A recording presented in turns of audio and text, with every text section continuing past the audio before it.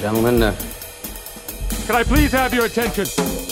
We have a great show for you tonight.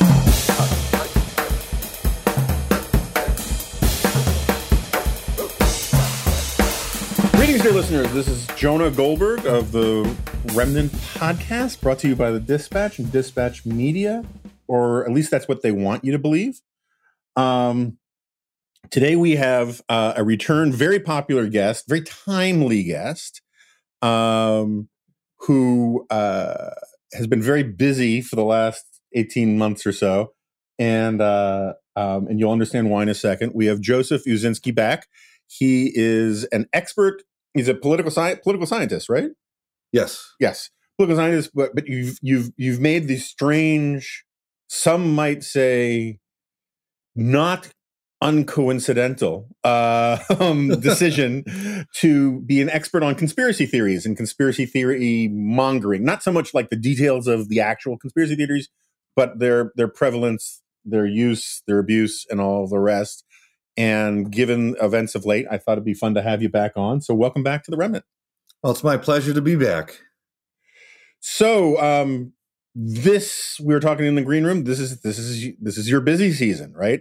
This is sort of like for pimps, Fleet Week is the busy season, and for you, it's been like or brothels, I should say.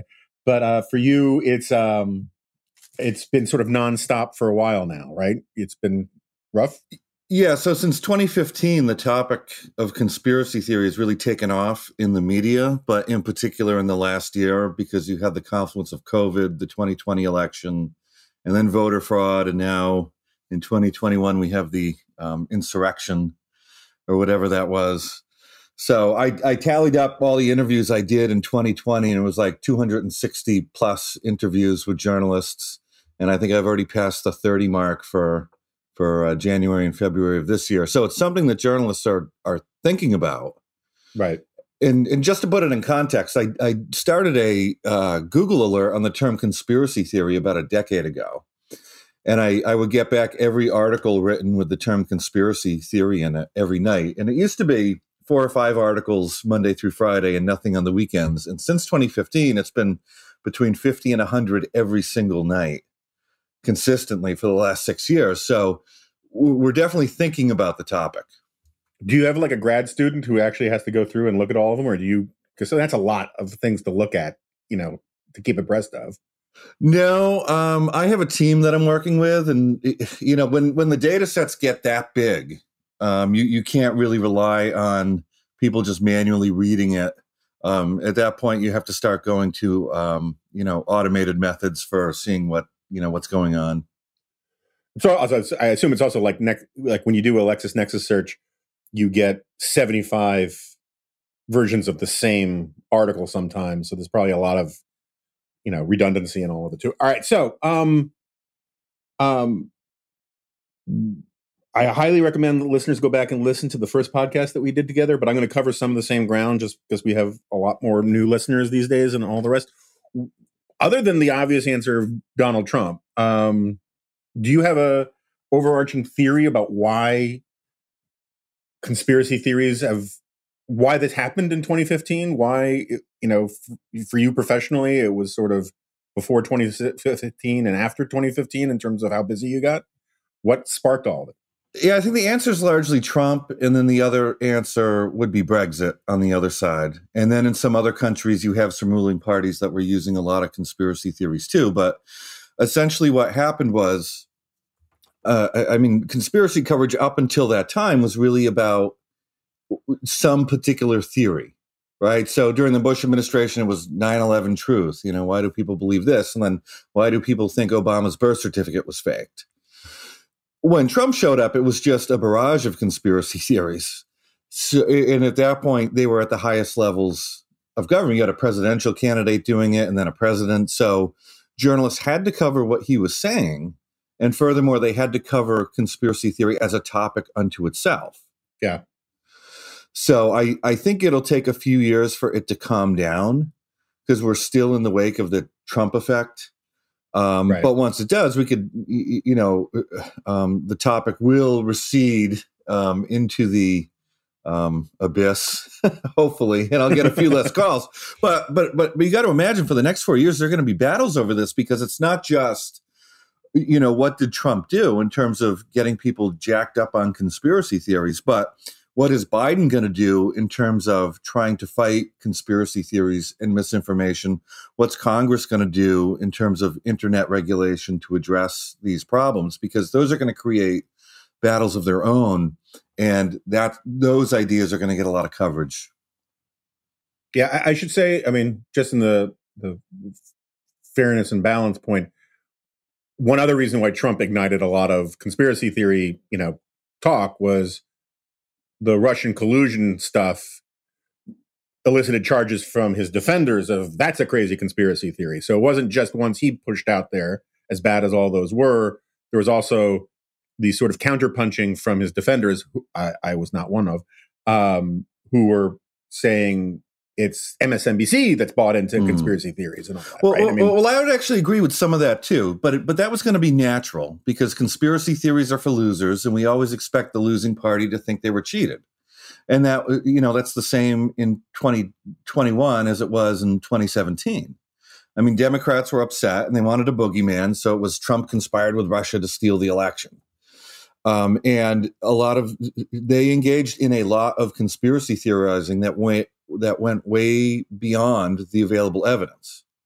So, the left, every time a Democrat comes into the White House, they all of a sudden get amnesia about all the conspiracy theories they were engaging in during the Republican administration.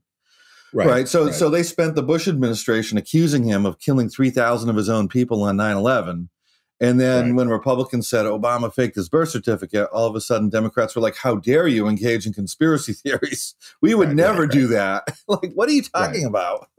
Right. It wasn't just, I always thought the funny thing about the 9/11 truther stuff was that they accused Bush of doing this heinous crime of murdering 3,000 Americans.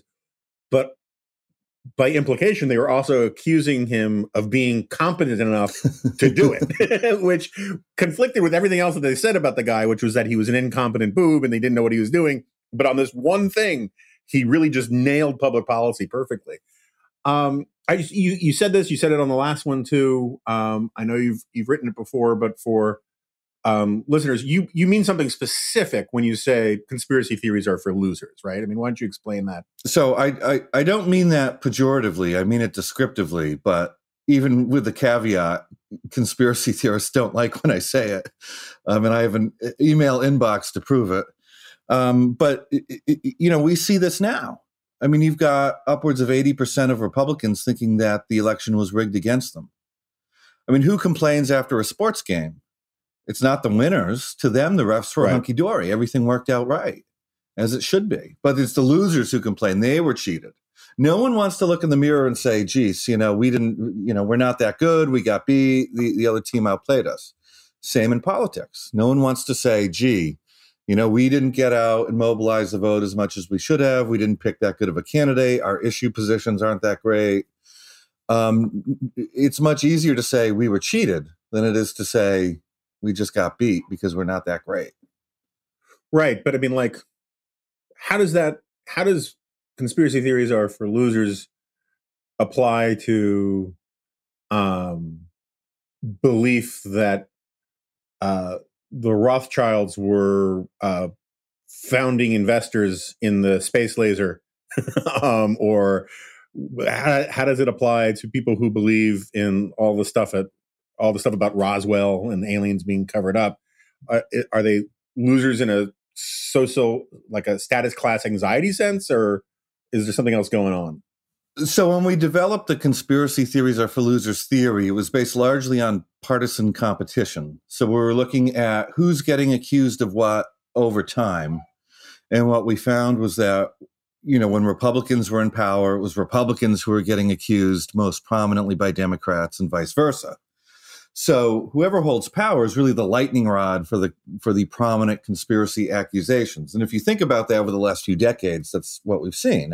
When Clinton was in office, he was engaged in all sorts of subterfuge and they were killing people. And then Bush came in, he did 9/11 and Halliburton and War for Oil and da-da-da. When Obama came in, he's a Muslim and a communist, and he faked his birth certificate, and then Trump is a Russian agent, and he worked with Putin, and da-da-da. So the prominent conspiracy theories that we're talking about at any time accuse the insiders and the winners by the losers and the outsiders. Now, if you step outside of that partisan competition and think about the more non-partisan conspiracy theories like NASA faked the moon landing, or the Rothschilds and the Rockefellers are up to something, there it becomes less about losing in an immediate sense and more about seeing yourself as an outsider against an insider establishment. So in that sense, the theory still applies, but it's not so much about losing an election, Right. or losing a balance of power. It's about being on the outside of establishment power. So, not to get all too philosophical here, but in other contexts, there's this argument. There are these arguments made by the philosopher Eric Voegelin. There's Michael Burley, a historian, that big chunks of our politics are really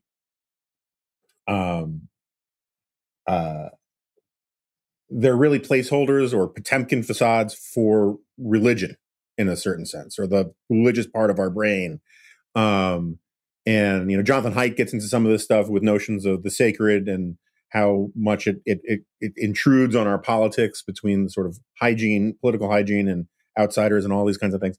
And I'm very sympathetic to some of these things. I think they can be overblown because it's so non-falsifiable. But at the same time, I start looking at things like QAnon and some of these stories you hear about people who had to break out of QAnon, and some of the quotes you hear from people in these man on the street interviews where, they say, what are we going to believe in next? They want to know the next article of their faith.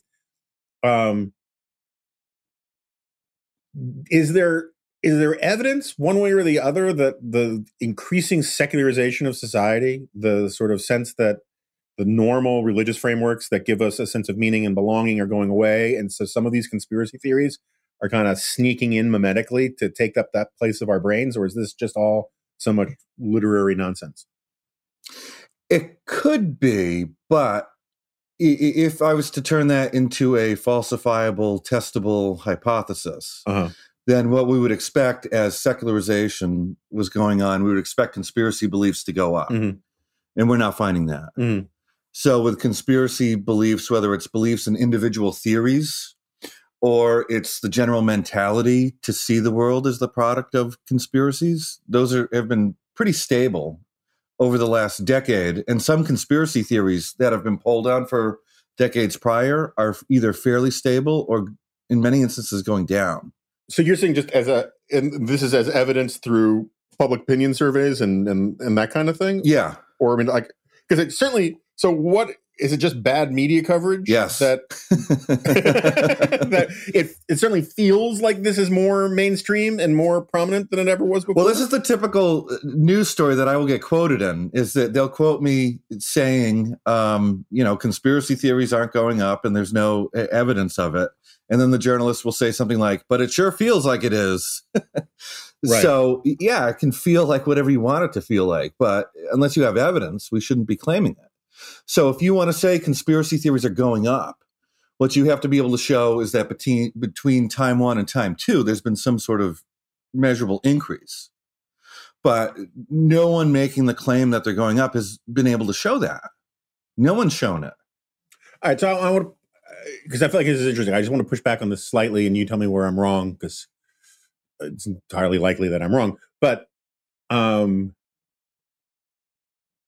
you said it earlier. I don't know what the latest number is, but we've seen these polling numbers that saying 60, 70, 80% of the election, of Republicans think the election was stolen, right?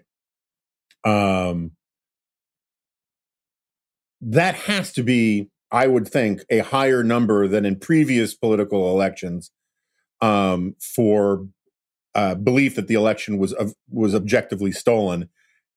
That's an increase in belief in conspiracy theories, right? I mean, maybe it's a very short-term one, but it is one, right?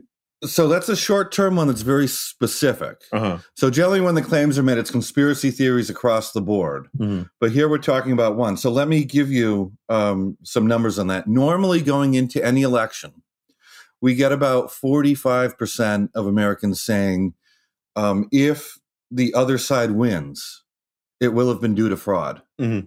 That's before the election. And that's equal numbers between Republicans and Democrats normally. And that was the same going into 2020. After the election, normally, so I'll use 2012 as sort of a normal election. Sure. That number cuts in half because it's only the losers who think that they were cheated when we follow up Right. afterwards. Because the winners, it was all hunky-dory. Now, this year is something very different. So oftentimes when journalists are talking about, conspiracy theories are increasing, they're trying to imply that there's some sort of bottom-up process, that people are becoming more conspiratorial. In this case, you would have expected Republicans to think they were cheated because, one, they lost, but even more so because, two, Trump supporters in particular, Trump built a coalition of conspiracy-minded Republicans Right. who were already prone to these sorts of beliefs, and he had cultivated this over a number of years. And three, most losing presidential candidates don't go on Twitter for 2 months saying that it was rigged. Right. And have the entire conservative, well, not the entire conservative, but a big chunk of the conservative media ecosystem pushing that.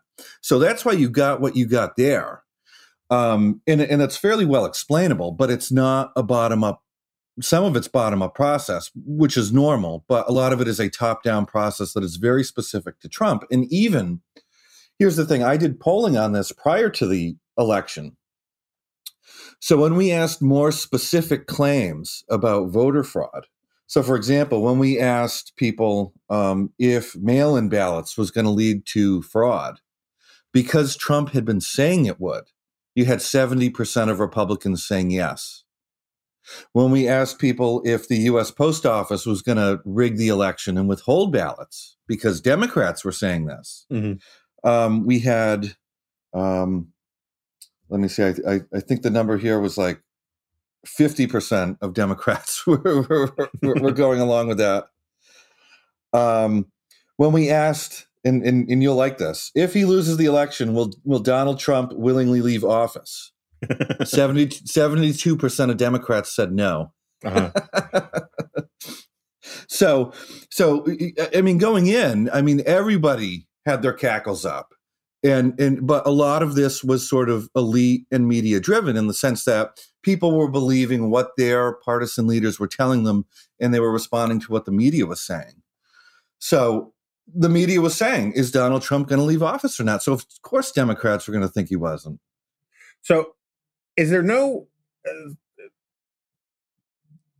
data suggesting, and I'm just legitimately curious, is there, I would think that once you believe one conspiracy theory, right? It's sort of like the Chestertonian thing where Chesterton says, it's not that when you stop believing in God, you won't believe in anything. It's that you won't believe in nothing, you'll believe in anything, right? It's like, seems to me once you're red pilled, as it were, and you start buying one conspiracy theory, you would think that's a gateway drug that gives you permission structure to buy all sorts of them. You don't see any evidence that when people sort of start buying into one conspiracy theory, it makes them less immune to other conspiracy theories? This is a big argument amongst myself and my colleagues. So generally it's clear that, or this is what they say a lot, and it's sort of misleading, is that if when people believe one, they tend to believe others. Right. But that's sort of misleading. So what we find on surveys when we ask about, 20 conspiracy theories, what we'll get is a range. Some people, very few people will believe zero when we ask about 20 or more conspiracy theories, but you get people believing 1, 2, 3, all the way up to all 20. So it's not that someone believes a conspiracy theory, then all of a sudden believes in every conspiracy theory. That just doesn't really happen. A better way to think about it is that people are sort of driven by their underlying dispositions. So if you have a worldview in which everything is dictated by shadowy conspiracies, then you're going to believe a lot of conspiracy theories. If you don't have that worldview, maybe you'll believe one or a few. and you're going to be resistant to new conspiracy theories when you're exposed to them. So that's why we consistently find, very much a range. Next time you're allowed to get together with your family for Thanksgiving, and you look around the table. Some of your uncles are going to believe every conspiracy theory out there, and some will believe one, or they really won't express belief in any. So it's better to think of it as a range, and it's also better to think of it in this way. It's a small number of people who are responsible for a whole lot of the conspiracy theorizing. Right. Well, that's true of so many things. That 80-20 split, it's this tiny percentage of people who dominate Twitter, regardless of conspiracy theories, all these kinds of things, right? And that's especially true with things like QAnon, because if you're believing in QAnon, well, of course you believe in other conspiracy theories, because all QAnon is a conglomeration of every other conspiracy theory. Right. But just because you believe that the CIA might have had something to do with JFK in 1963 doesn't mean you'll believe QAnon. Right. But, again, I know you're pushing back on the religion analog here, but there are times in American life, and in other societies as well, where you have, we've had three, four great awakenings, where things are, where certain beliefs are contagious. And you're just saying that the general amount of conspiracy theory belief and practice in American life, absent the specific one about the election being stolen, because that's being pushed by elites, but basically there's a baseline that doesn't move very much from generation to generation? It's tougher to go back generations because, we've only been polling on these things so long. Right. And it'd be tough to get good estimates, prior to, certainly prior to the last decade. And then we can measure certain beliefs going back a few decades if we're talking about moon landing, aliens, JFK. So I'm hesitant to say, it's the same now as it was in the 1700s or something. That would be almost impossible for me to say. But let's take the most critical case, right? During the last year, everyone's shut in. We have lockdowns. Everyone's spending more time on the computer and more time on social media. We should have expected, given what all the media is claiming, that it's going up on its own due to these bottom-up processes, plus you have these top-down influences, plus you've got everyone on social media. You should expect massive increases. Nothing. No increases. Even on beliefs in coronavirus conspiracy theories, stable from the very beginning in March when I started polling, through the summer, through October. Nothing. No increases in the mentality to see conspiracy theories. And a lot of other specific ones I polled on, no change. So, if we're not finding it now, when are we going to find it? Right? Yeah. Okay. So I'm just, here's why I'm I'm surprised. It's interesting. I'm glad I like it when I find out stuff that I don't think is what I expect it to be. But here's part of why I'm skeptical about some of this. In 1980, your ability to peddle a truly pernicious conspiracy theory on a mainstream media outlet was fairly limited. Couldn't really, the people who were going to be on Meet the Press, or the people who were going to have an op-ed in the New York Times, the Washington Post, the people who were going to be able to talk about stuff on Johnny Carson, there's the opportunities to reach a mass audience with this kind of thing were fairly limited. And you fast forward to today, and the ability, you don't have to rely on old mimeograph newsletters, right? You can use Facebook, you can use Twitter, you can also go on primetime Fox shows or primetime CNN shows, and call attention to conspiracy theories and have legitimizers who are respected by some number of people out there endorsing or confirming these things. You would just think that, like any fad, you would see more fluctuation simply by virtue of the fact that so many more people are being exposed to something than they were 40 years ago. Why is that so wrong? Well, that's rosy hindsight. So yes, there's more information out there and we can get more stuff, but there's also more true stuff out there too. So we have access to the true things and we don't have to rely on village wisdom, perhaps the way we did in the past. So when you said 1980, I mean, immediately what came to mind was we were on the heels of the House Committee on Assassinations, which I think ruled that the JFK assassination was indeed a conspiracy. They don't know who did it. I at the time I was watching In Search Of, and that's where I first got into conspiracy theories, hosted by Leonard Nimoy. I remember it well. Yeah, and let me give you the biggest example: JFK conspiracy theories. Yeah, for 4 weeks after the assassination, 50% of Americans believed it was a conspiracy. By 1975, it was 80%, and it stayed that way until the internet era, where it's come down now to about 42%. So people were able to talk and communicate these ideas. And I want to make an important point. Often the media coverage of this talks about spread. Mm-hmm. But you don't need to have spread for people to believe these things. Spread isn't the same as belief. I can share an idea with you, and it doesn't mean you're going to agree with it or believe it. Right. And just the same, you and I could come to the same belief and never share it. We don't have to communicate it. So people could have just seen the assassination and said, there's a conspiracy theory there, without ever having to hear anyone tell them this. Right. So as we're focusing on things like social media and information environments, we're sort of missing the fact that if people's worldviews lead them to see conspiracies everywhere, then the information environment doesn't matter that much. Okay. So I know you're not a psychologist or an anthropologist or anything, but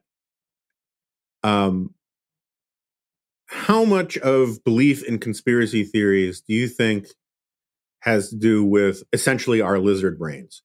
That where in a natural environment, sort of in the savannas of Africa or wherever, we're pattern recognizing creatures, and the patterns that we spot, if they give us an evolutionary advantage, we tend to repeat them. And this, because to me, I was saying this the other day, a lot of conspiracy theories, there's an argument that atheists make about creationists, where they say God is in the gaps, right? And that every time you can't explain something from evolution, that's where God is doing his handiwork. And there's a anatomically similar form of argumentation that happens with conspiracy theories, which is just simply that anything that is inexplicable must be explained by human will somewhere. Some actor who benefits from tragedy or bad events, and they insert the conspiracy into there.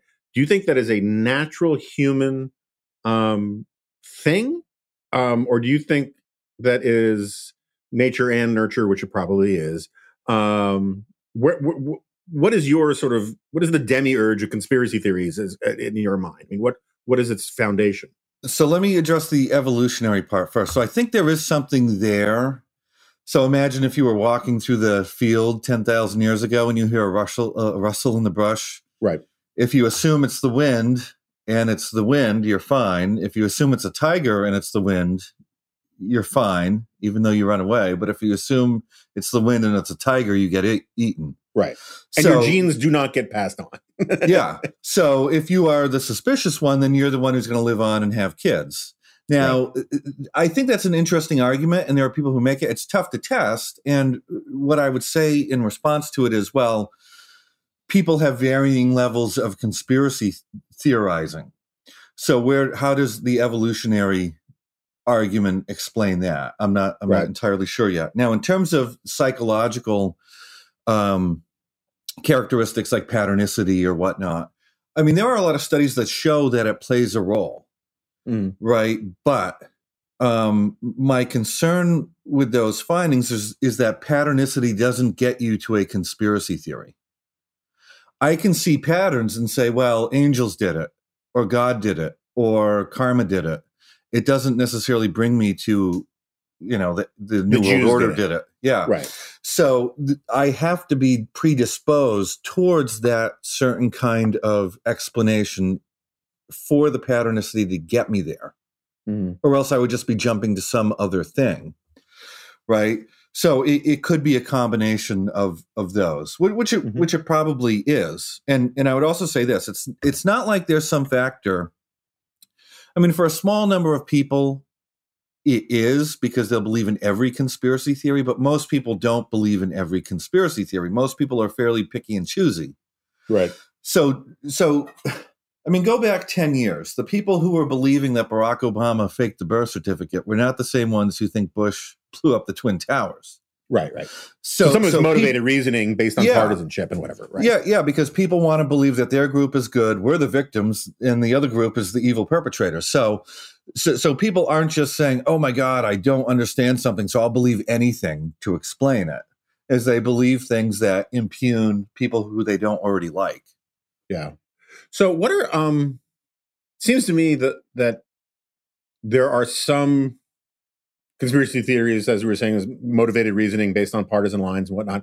And there are some that are just sort of nonpartisan or transpartisan. And the vaccination stuff always struck me as one of those. There are, prior to this moment where everything got so politicized because of the pandemic, but 5 years ago, my sense was that there was probably a slightly bigger incidence of anti-vax people on the cultural left than on the right, but it was close to parity as well. Is that right? And B, are there other issues that sort of cut diagonally across left, right, and apply to both sides in somewhat kind of parity? Yeah, there's a lot. So the sort of the rule of thumb is this, is that if partisan media and partisan elites aren't endorsing a conspiracy theory, and if the conspiracy theory isn't expressly blaming the other side for something, right? Because that theory hasn't been brought into partisan conflict. Right. So it's not like, Republicans are flocking to faked moon theories. Right. Because it's not like their leaders are talking about it. And it's not like it's part of their identity, or it's not saying, Democrats faked the moon landing. So for that, we generally find that those are even between both sides. So the only places where you really find partisan differences are one where it's accusing the other side, or it's one side's elites are really endorsing it. So I think a good way to think about it is you separate the partisan conspiracy theories from the nonpartisan conspiracy theories. And this gets to the asymmetry argument. There are people out there who say, well, Democrats are not as prone to conspiracy theorizing as Republicans. Well, sure, Democrats aren't as prone to believing in conspiracy theories that accuse Democrats as Republicans are. But when you get those conspiracy theories that are off the beaten track and aren't really partisan in any way, then they're the same. Right. And also, as you pointed out on the last time you were on, there are some liberal or Democratic conspiracy theories that liberals and Democrats do not like hearing being labeled as conspiracy theories, right? Billionaires run everything, or the Koch brothers run everything. That kind of stuff is a conspiracy theory, but it's more permissible to say than the Rothschilds run everything, right? Yeah. And so when I have this conversation, either with my colleagues on the left or with journalists, anytime you point out that, this conspiracy theory is believed widely by the left, they say, well, that doesn't count. Or the person who was expressing that conspiracy theory really meant something else. I mean, this comes up a lot with Bernie Sanders when he's like, the 1% have rigged everything against you. Right. And I said, that's conspiracy theories, pointing out a group operating in secret to do bad things. They've rigged the entire economy and political system. And, there is no epistemological body that says that what he says is really true. Right. So they have to do apologetics and rehabilitate it and say, well, he really means that there's inequality. Okay, well, you can guess what he means till you turn blue. Right. But I can only go by what he says. And this is what he's engaging in. So I should have had you do this at the very top of it, just because for the new listener, they might not define a conspiracy theory. So a conspiracy theory is an accusatory perception in which you have a small group of usually powerful people operating in secret for their own benefit against the common good in a way that undermines our bedrock ground rules against the widespread use of force and fraud. And further, this theory has not been accepted as most likely true by the appropriate epistemological bodies with open data and open evidence that people can refute if they want to. That's a mouthful, I know. How many times have you had to say that? Over and over and over. So it's just sort of, I've got it tattooed on my arm now. I was going to say. So I'm intrigued by the and again, it's non-pejorative. The conspiracy theories are for losers thing. If you and I have my baggage about sort of Theodore Adorno and Richard Hofstadter's use of that stuff for the status class anxiety explanations of things. At the same time, I believe that status class anxiety is a real thing. And do you see, believe if you were going to do sort of a CAT scan of the body politic, do you see belief in conspiracy theories sort of lighting up as certain groups move, not just Republican Democrat, but like certain groups or professions or demographics moving from ascendant to descendant or anything like that? I mean, it's sort of like the cultural, the Luddites, because the Mills come along, all of a sudden they're losers and socioeconomically. Do you see explosion, sort of sparks of belief in conspiracy theories tracking that kind of thing? That's tough to say because, I hear the argument all the time, like periods of social change will lead to more conspiracy theories. Right. But it's like we're always experiencing social change. There's always a winner and a loser, and there's always conspiracy theories, and they all seem to be, as a group, conspiracy theories seem to be about level over time. So I guess I would agree in the sense that the people doing the accusing and really feeling it may change over time as their circumstances change. Like we used to be running things and we were, in the know, and now we're on the outside and it's because this group, rigged things against us. I can understand that. But then that group who's now on the inside would be like, everything's great. Right. Finally, grown-ups are running everything. So, but one way to think about this, historically, populist movements, particularly like the ones we all know from the 19th century, populism is in some ways inherently conspiratorial because it says our group is getting screwed. There are powerful forces at work that are denying us our righteous justice. Our feelings are more important than your facts. My favorite line I quote all the time from William Jennings Bryan, where he says, "The people of Nebraska are for free silver. Therefore, I am for free silver. I will look up the arguments later." So that social unrest point that you're making, I would certainly expect, and the populists of the 19th century, the Know Nothings, all those guys had some bat guano crazy conspiracy theories, right, about the Brits and the Jews and all these people running everything. Could you look at it that way and say that, you look for populism and wherever there's populism, there's going to be a flourishing of conspiracy theories? So this is something I've been working on quite a bit lately. And we have a paper that's forthcoming in the next few months. Populism and conspiracy thinking very much overlap. Right. Because, if you think about the definition of conspiracy theory, it's a small group operating in secret against us. Right. Populism is you have these corrupt elites who are working against us, the good people. Right. They're not exactly the same, but they're in a Venn diagram, they really overlap. Yeah. And then they also overlap with something else too, which is Manichaean thinking. Right. It's like this seeing politics as a battle, not between competing interests who might want different things and have to negotiate, but between a good group and an evil group. And of course, we're the good group. And so populism, Manichaean thinking, and conspiracy thinking, all on our opinion surveys, when we measure these, they overlap incredibly well.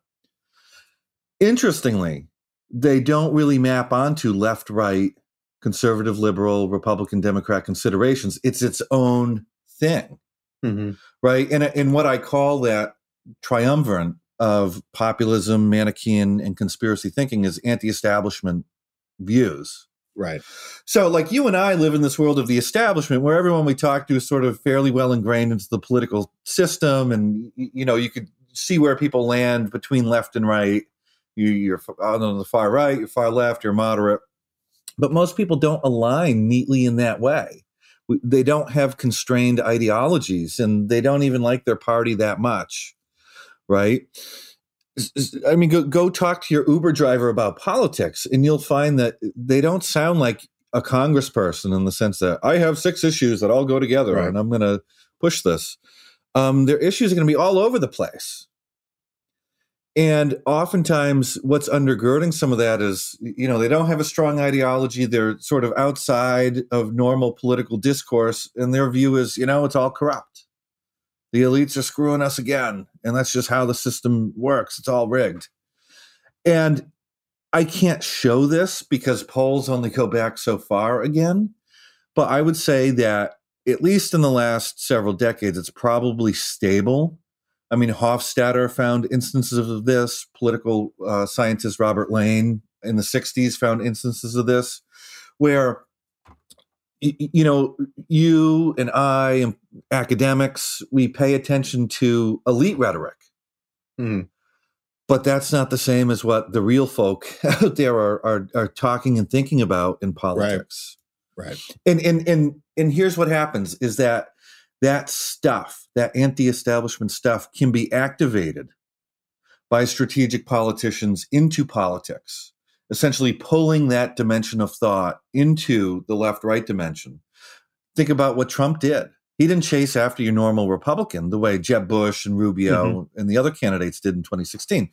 He used conspiracy rhetoric, Manichaean rhetoric, and populist rhetoric to get these sort of other voters to play on these concerns that weren't getting addressed by other establishment candidates. So that leaves us with I don't want to eat off your plate and use all of your social scientific lingo, but it feels like it leaves us with this giant steaming bag of crap called the current state of the GOP, right? Where some members of the GOP, and I'm talking about members of GOP, I'm not talking about GOP voters, I'm talking about the elites, right? In many ways, the new establishment, a non-trivial number of them actually believe all the conspiracy stuff. And I say all because I mean specifically election was stolen, and Dominion, and yada, yada, yada. Although I do think one of the really glorious things about late-stage capitalism is the power of a lawsuit from a big corporation to shake some people out of their conspiracy theories. But and then there's a much larger number of people who are so afraid of the toxified base of the party that Trump has toxified with conspiracy theories that they're going to play along, right? So are there examples of big institutions? I mean, have we seen something like this before where a large, important mainstream institution has flipped a switch and bought into some conspiracy theory stuff and then been able to deprogram relatively quickly? Or is it a generational thing? Do you have to find new people? I mean, what is your prognosis for all that? This isn't something we've seen lately. So we are sort of in new territory for our lifetimes, because normally you don't have presidents doing what Trump did. Right. I mean, the analog on the other side is Bernie Sanders, and the Democrats had to coalesce against him because he was doing the same thing. Right. They had to coalesce against him in both 2016, and it was already coalesced against him because there was really only one candidate running against him in 2016, Hillary Clinton. But in 2020, they sort of had to finagle, and people had to drop out in order to consolidate mainstream support against the more conspiracy-minded, and more radical politics folks in their party. So that's how the Democrats did it. And they will make concessions to that, that wing of the party. But here, I'm not sure. And we have been noticing it is a serious conundrum that the GOP finds itself in, because you don't know what Trump's going to do next. they're sort of walking on eggshells with him. Is he going to start a media company? Is he going to begin is he going to start a third party and siphon off these people? Is he going to work against other Republican candidates? Are Republicans going to have to continue to kiss his ring? We don't know. But these people have been activated into mainstream politics, these anti-establishment folks. And that is sort of what has made a lot of this so toxic. Right. And now they're there. And Republicans are sort of like either piss them off and lose them or find a way to placate them, which could either be do what they want and become a bunch of conspiracy cranks, right, or find some side payment to, give them just enough to make them happy without appearing like a nutcase. Yes. So this is something I've been struggling and writing about a bit lately, and it is a real conundrum. As a pure punditry matter, the problem is that Trump has basically created himself and his biggest supporters into what we would normally call wedge issues, right? Just they divide their own coalition and unite the opposing coalition. And Politics 101 says, no, you want to divide the other coalition and unite yours and then take, the 20% that you shook off from the other side. And instead, that's why they've done it the other way, which is why they lost Georgia, why we're seeing this craziness with Marjorie Taylor Greene. But what worries me is, and I'm struggling for the best comparison or analogy for this, it's a little, like the Nation of Islam was never that big a deal in left-wing politics in the Democratic Party. Every now and then it kind of threatened to be, and then, grown-ups would sort of hold it at bay. But there was always this sort of thing that you weren't allowed to really tell the truth about how terrible Louis Farrakhan was and all that kind of stuff on the left. And in part, it was because the left sort of created it as an identity politics thing, that who are you to question their religion, their faith? Faith is out of bounds. Plus, they're black, and and there's all the identity politics stuff there. And if you listen to what some of the things that Tucker Carlson is saying, if you listen to some of the stuff that the sort of anti QAnon people are saying, it feels like they're trying to turn them into something like the right-wing Nation of Islam or Church of Scientology, this thing where who are you to criticize what they believe? Belief is sacred, and make them part of the conservative coalition in ways that I think is suicidal, because I will not be part of any coalition that believes Hillary Clinton cut off the face of a young girl and wore it as a mask. That just seems to me sort of like first principle kind of thing. So I guess part of the question is sort of at an institutional level, how do you de-Ba'athify, which you've addressed a little bit, but also at a personal level, if you must run into people all the time. I can't imagine the people who come up to you after college campus talks who want to say, yeah, that was really interesting, but have you heard about the lizard people? How do you deprogram or persuade a loved one or a friend who believes some of this stuff? Do you have some heuristic? Do you have here are the 5 questions that you should ask? Any of that kind of stuff? No. And I'm the absolute wrong person to ask about this, because I have family members who are into some of this stuff. So if I, of all people, can't deprogram people I'm related to, then I don't know what to tell you. This is the thing, is that if someone's into QAnon, it's an expression of deeper psychological issues and personal identities. And you're not going to change that with a link or a fact check. Okay. Yeah. That's going to be a much longer conversation. But here's the good news with the QAnon folks. As much as the media says they're big and getting bigger, and that was your median headline over the summer, they're small and not getting bigger. When we ask direct questions, are you a believer in QAnon? In 2019, it was 5%. Agree or disagree, I'm a believer in QAnon. By October 2020, strongly agree or agree, 7%. So that's statistically indistinguishable. No movement over, between 2018, 2019, 2020. So no change. And you will see these big numbers in the media trotted out like, oh, the latest poll shows it's 30%, or half the Republican Party is now QAnon. It's because they're not measuring QAnon. And many of the people they're saying believe in QAnon stuff will never have even heard of QAnon. Right. Now, here's what's going on: that some of those polls are asking double or triple barreled questions.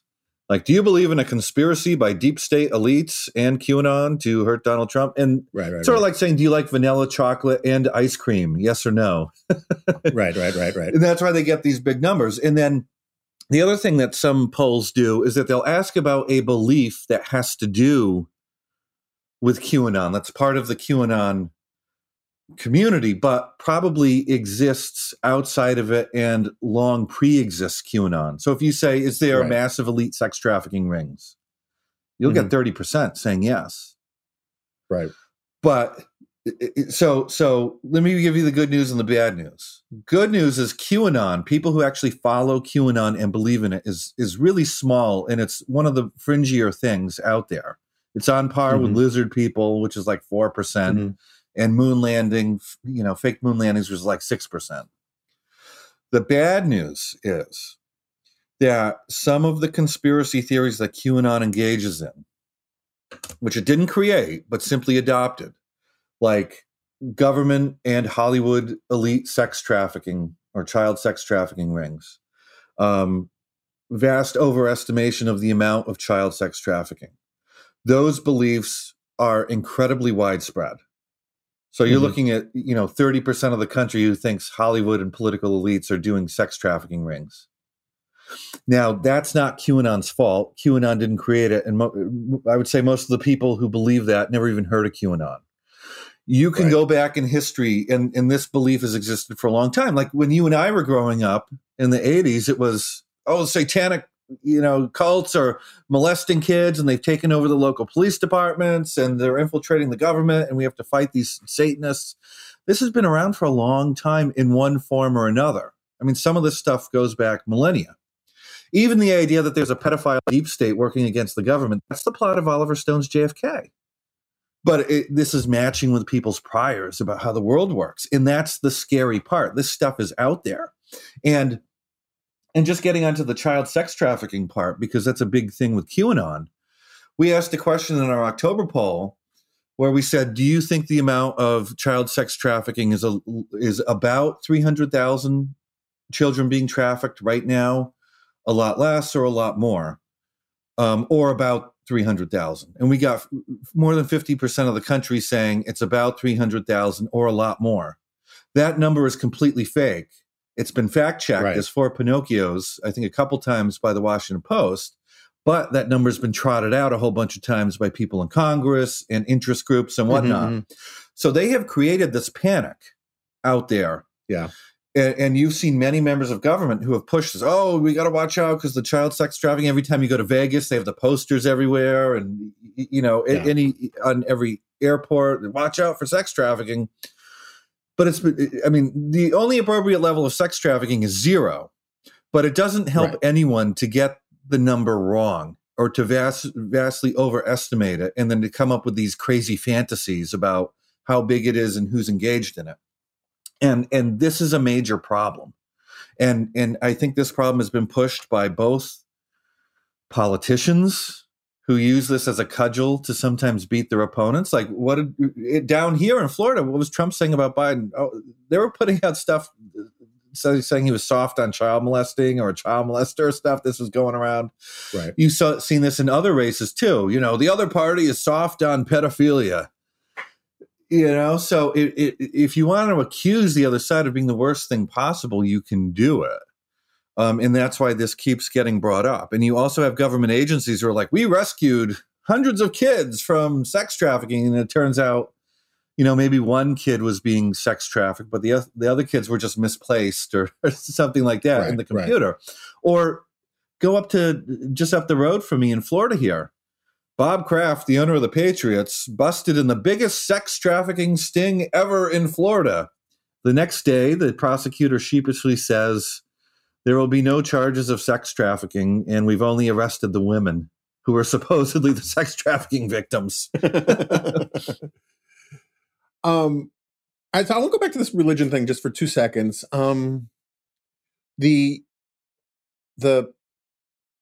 So my friend and colleague Tim Carney wrote this book, Alienated America, and part of his argument, which is part of some of the stuff I've written in my book and some of the stuff that our friend and colleague Yuval Levin has written about, is that that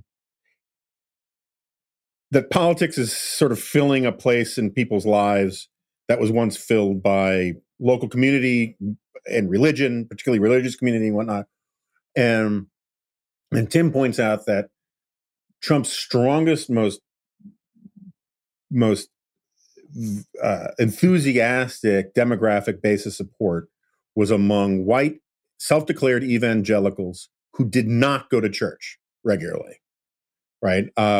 And he went and did all this fantastic, grassroots reporting where communities that had high levels of social capital, as measured by things like church attendance, engagement with the community, volunteerism, all that kind of stuff, were much more immune to Trump than people who didn't have that stuff. And there's been studies about that was one of the reasons why, one of the explanations, I should say, for why Utah was so anti-Trump yet so conservative, is that high levels of civil capital, social capital, and religious capital, and all these kinds of things give you a certain amount of buffer. Is there anything in the data that says that, not necessarily denominationally, but in terms of if you have more religious commitment, as demonstrated by actual participation in religious affairs, that makes you more immune to buying into some of these things? Or is that's just not a variable that really matters? So it's really tough to tease some of this stuff out. So if we were just talking about either voting for Trump or supporting for Trump, I mean, there's a lot of factors that go into it. Right. And once you get to the general election, then partisanship swamps everything. Swamps everything out. And if you look through the literature, you'll find studies that, well, we find people who, have what they would shorthand call sexism were more likely to vote for Trump, or, white racial resentment, don't like Muslims, don't like immigration. So all sorts of factors, but all things that Trump was sort of hitting on with his rhetoric, right? All drive it. What I've tried to do in some of my research is put all those factors together. And what you find is that there is sort of a Trump profile of people. And I'm not saying that they're racist, sexist, xenophobes, but what I am saying is they have slightly elevated levels of these things on surveys. But they all go together. So Trump was chasing an identity of people with these things that he hit on.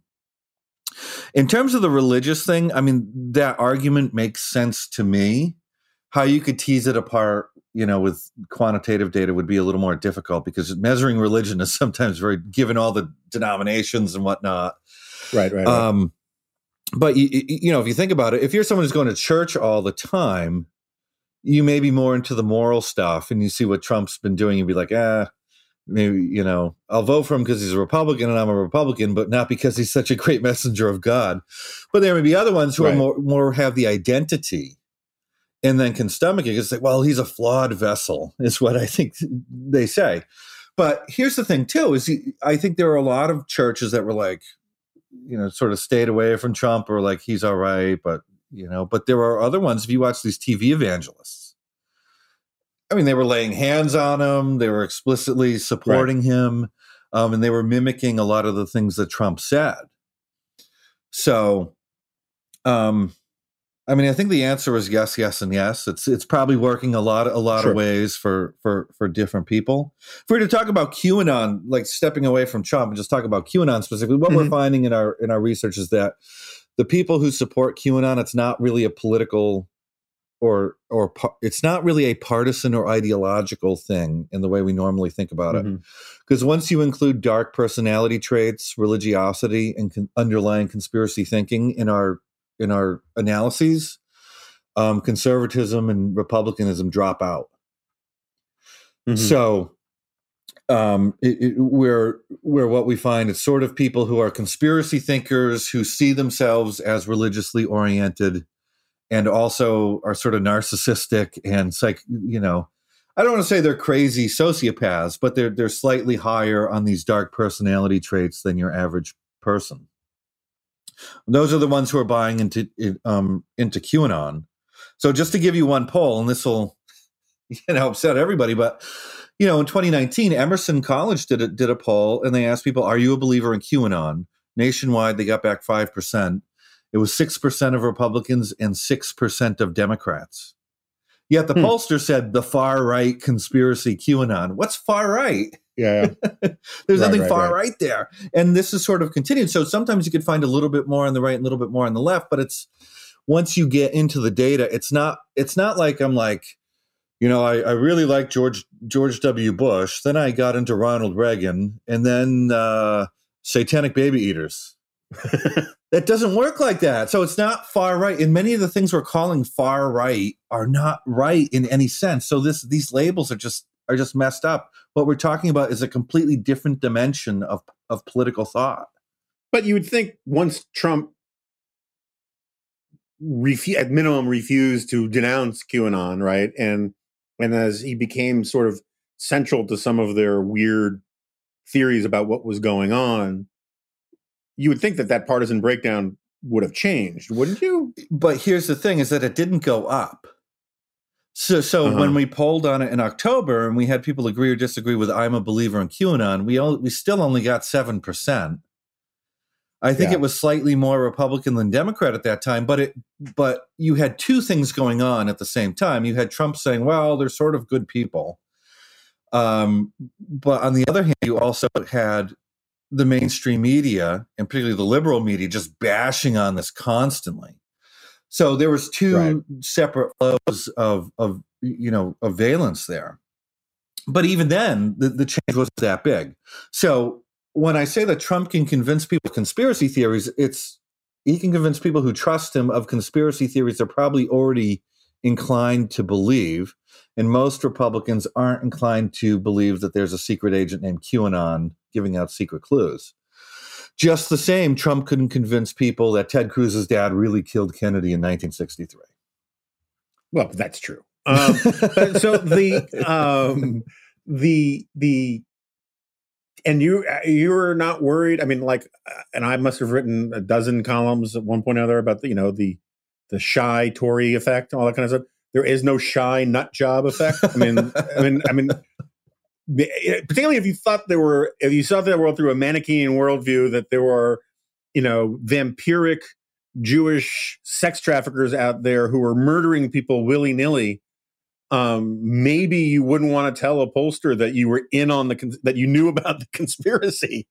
You don't think there's any of that in the data? No, I mean, with a lot of conspiracy theory, I mean, some of the numbers we get back are so big that it's like, who's hiding this, right? And because, I mean, for some conspiracy theories where you would expect that effect, like Holocaust denial and things like that, we're still getting decent numbers.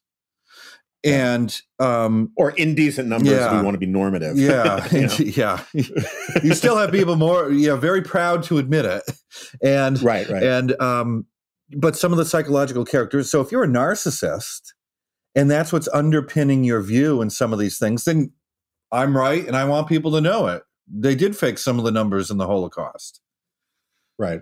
So I don't think that it's a measurement effect that we're running into. I think the numbers are sort of what they are. I'm sure there's some amount of error, perhaps going in both directions, and that's going to be the same. But I just don't see people really hiding this.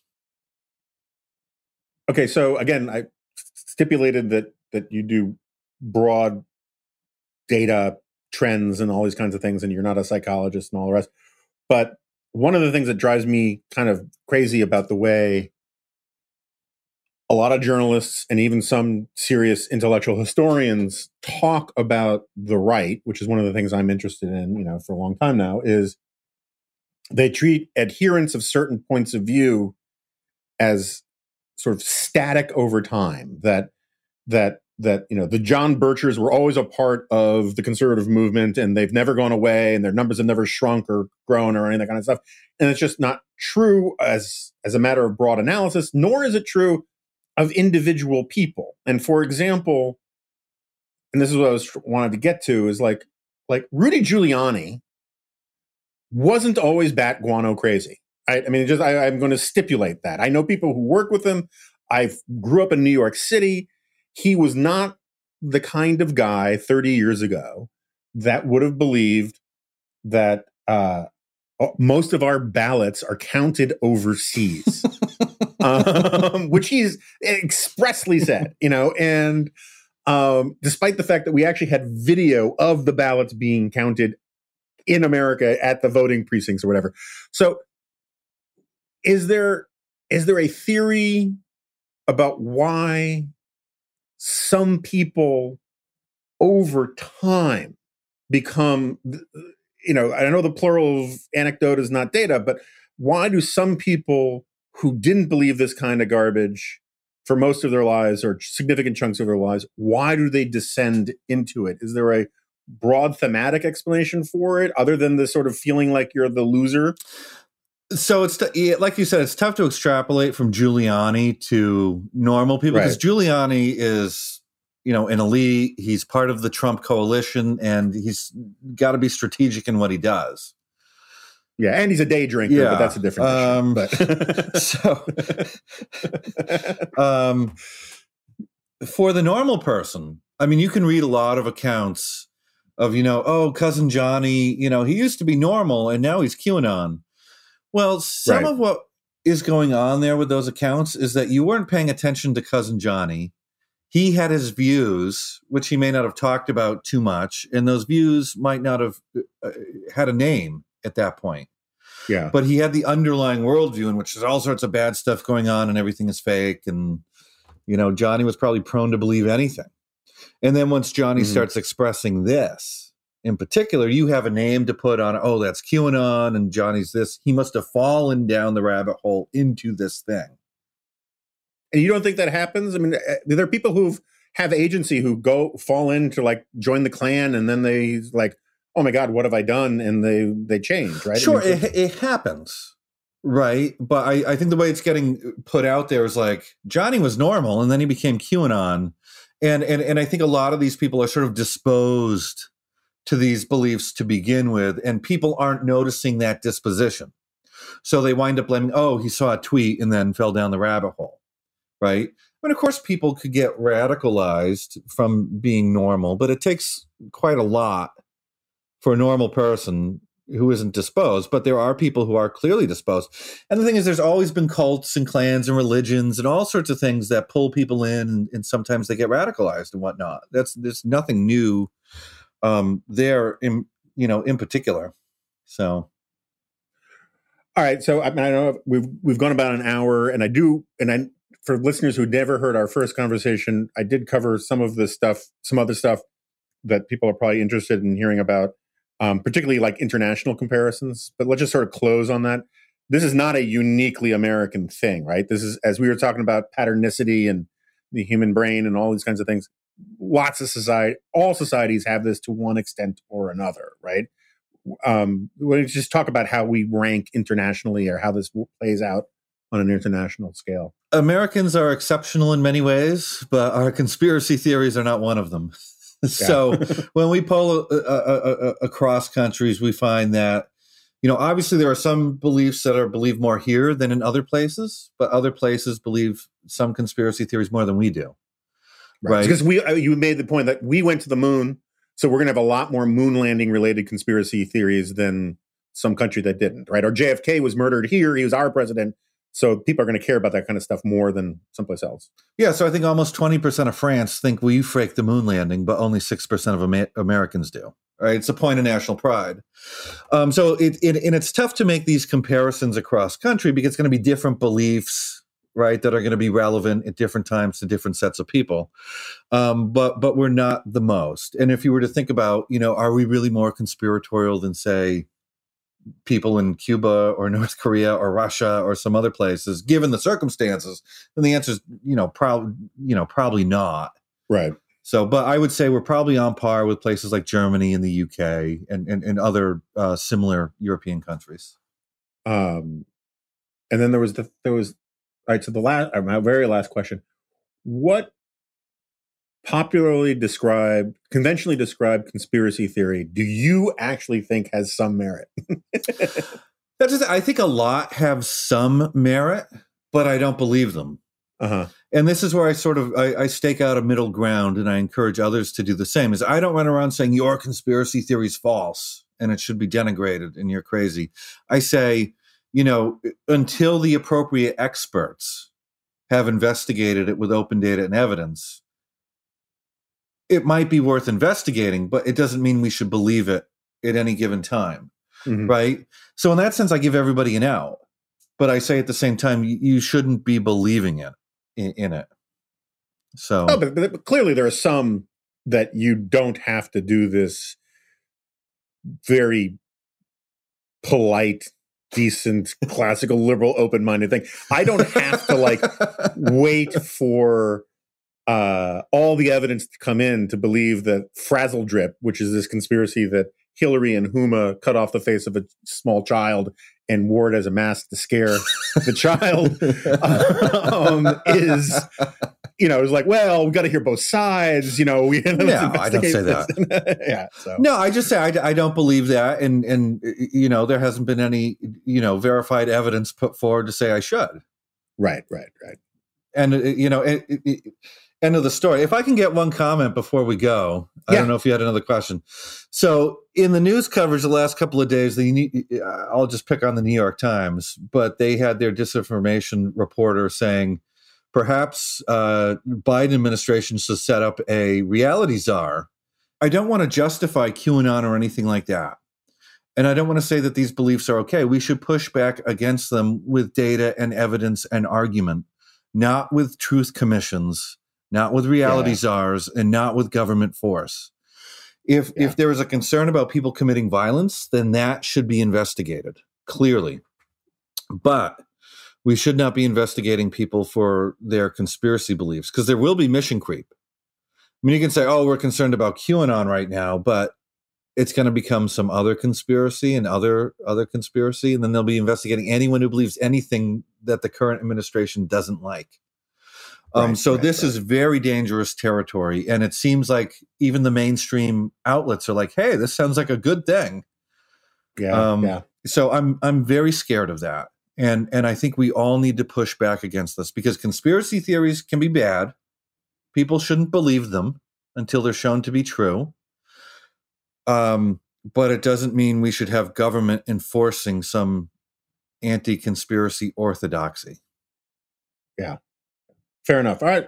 And with that, Joseph Uscinski, thank you so much for coming back on. I would expect nothing less than what I've heard from you as the Lord High Ruler of the Lizard People. So thanks very much. You are very welcome. Okay, so Professor Uscinski, his name terrifies me for some reason. For mispronouncing, and we had to apologize to him in the green room beforehand, because when Jack Butler was on this show a couple weeks ago, he just nonchalantly and without a moment's hesitation referred to him as Douglas Urbanski, which is not his name.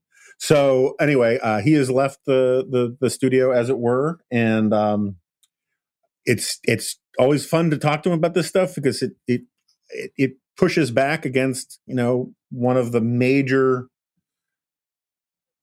sort of everybody knows it's true kind of modes of analysis that turns out not to be true, and I think that's interesting. I mean, I still struggle with this idea that somehow having so much light shined on conspiracy theories and conspiratorial thinking, and having elite institutions welcome the conspiratorially minded, you would think that would have an effect on the numbers that he's talking about. But obviously, I think he's honest and diligent guy, and he's probably right. It's counterintuitive to me, and I think it's interesting.